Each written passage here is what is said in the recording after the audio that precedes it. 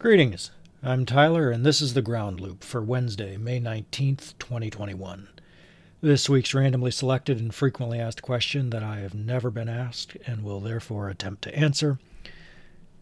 What's the one thing you wish you had known about having type 1 diabetes before you left the hospital? Now, I have written about the tale of how my pancreas became manual transmission many times, to the detriment of those who read it. But the short version: got really sick, lost a lot of weight, couldn't function, emergency room, blood sugar is 877. Guess what? You have type 1 diabetes. Oh, and you are probably 10 minutes from dead. A few days in the ICU, moved over to the You're Not Dead wing, where I was then trained in the art of stabbing myself 4 to 7 times a day, and properly dosing. Short version.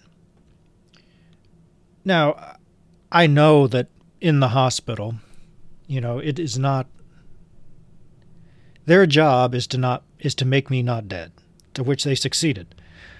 I would be dead without them.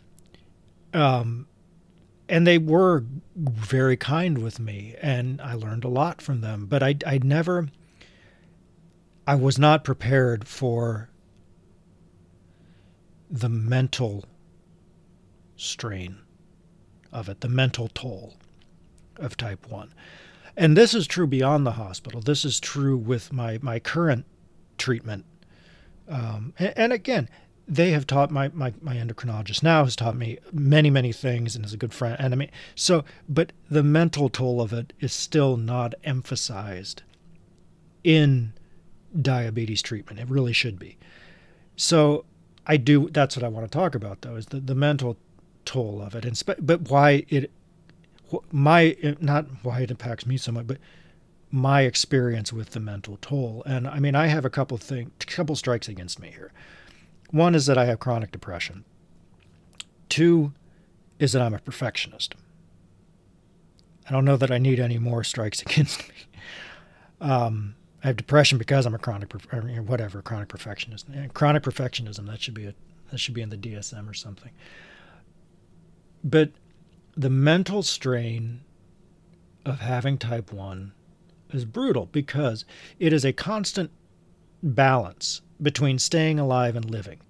And then not only that, but I am constantly graded on a 70 to 180 scale of how I'm doing managing my disease. And, I have to remind myself that type 1 is not golf. I'm not going to win if I get the lowest score.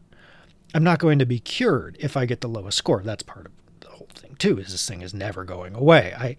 I do believe that it will be cured one day. I do not believe that I will have access to that cure. Although all the COVID vaccines gave me hope, slight uptick in hope for that.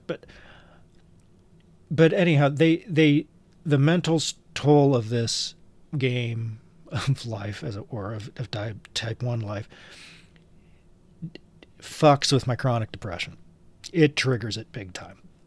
And so there's that balance between living and staying alive. There's that balance between the bullshit in my brain and reality. And in my worst moments, which are far from few and far between, I begin to think of it as a subscription service to life. I'm paying a ransom to stay alive. I'll be dead without insulin. And I have to pay a ransom. And I have good health insurance, and it's still an exorbitant ass amount. But I catch myself asking myself, and maybe in some ways this is good. I think in some more capable hands this would be a good question. But in my hands, it's a horrible question because I'm treating this chronic illness like a fucking Netflix subscription.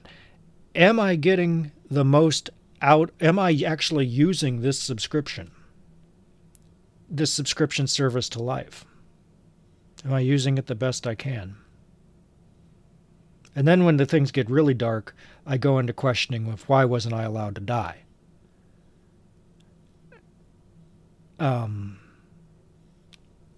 I mean, I have over the years with this though, and with I've been to therapy for this, and I have talked through, and I have learned how to get myself out of these loops, and I know they are loops, and I do get myself out of them, usually just by doing my work, or mowing a lawn, or playing with a puppy, or something, who is sleeping through the night, which is great.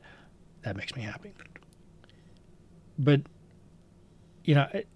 before I go on this particularly dark episode of the ground loop, every day I run like 5.5, 6 miles, and every day my route takes me through a cemetery, and this is on purpose because I do believe in being near death and seeing it all the time. So, but one day, and I have run this cemetery for years, I just look over and there is this untended gravestone with my last name on it. Whoosh. So the ground loop will be back on June 2nd. I think it's, well, if I probably have the date wrong, but I'm going to call it June 2nd because next Wednesday, whatever 2 weeks from today is, as next Wednesday will be the debut of the third reemergence story featuring new music from the one and only Elizabeth Joan Kelly and new words from myself. And that will be available at parentheticalrecluse.com/reemergence. So, as ever, if you'd like to shout, scream, swear, say hi, or otherwise at me, my email is tww@parentheticalrecluse.com, and you can check out earlier episodes of this little mini pod of me talking to myself at parentheticalrecluse.com/tglpod. See you in a couple weeks.